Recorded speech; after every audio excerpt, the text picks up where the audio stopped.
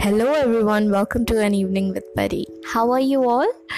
So, आज के इस एपिसोड में मैं आपके लिए बहुत छोटी सी मगर बहुत प्यारी सी स्टोरी लेके आई हूँ. It's about remembering death.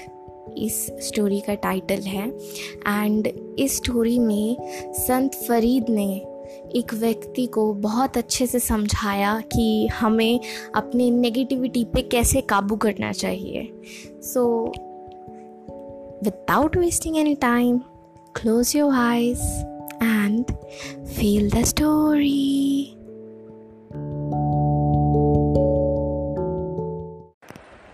एक व्यक्ति रोज संत फरीद के पास जाकर पूछता था, मेरी बुरी आदतें, मेरे दुष्ट स्वभाव कैसे छूटेगा.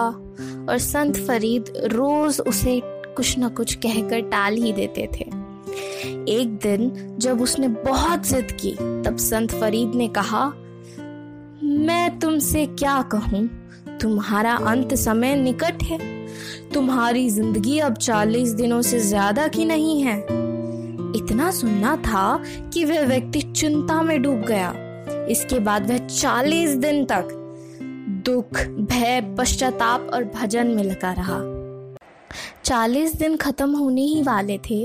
उसमें सिर्फ और सिर्फ एक दिन बचा था. तो संत फरीद ने उसे अपने पास बुलाया और उससे पूछा, इन 39 दिनों में कितनी बार तुमने दुष्टतापूर्ण कार्य किए, कितने पाप कर्म किए तुमने भाई.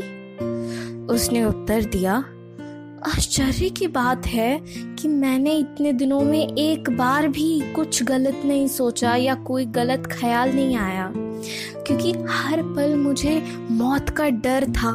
हर पल यही था कि अगले ही पल क्या पता मैं मर जाऊं. उसकी बातें सुनकर संत फरीद जोर से हंसे और बोले,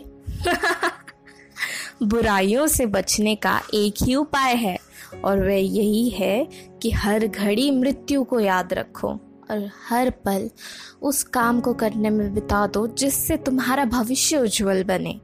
आई बात समझ में? गाइस, ऐसी ही तो जिंदगी है ना. अगर हर दिन हम वो करने में बिता दे जिससे हमें अच्छा लगता है, जिसको हम चाहते हैं, जिस काम को करने में, सो कितनी अच्छी बेहतर लाइफ बन जाएगी. नहीं? सोचने वाली बात है ना. हम मुझे ज़रूर बताइएगा कि आप इस बारे में क्या सोचते हैं.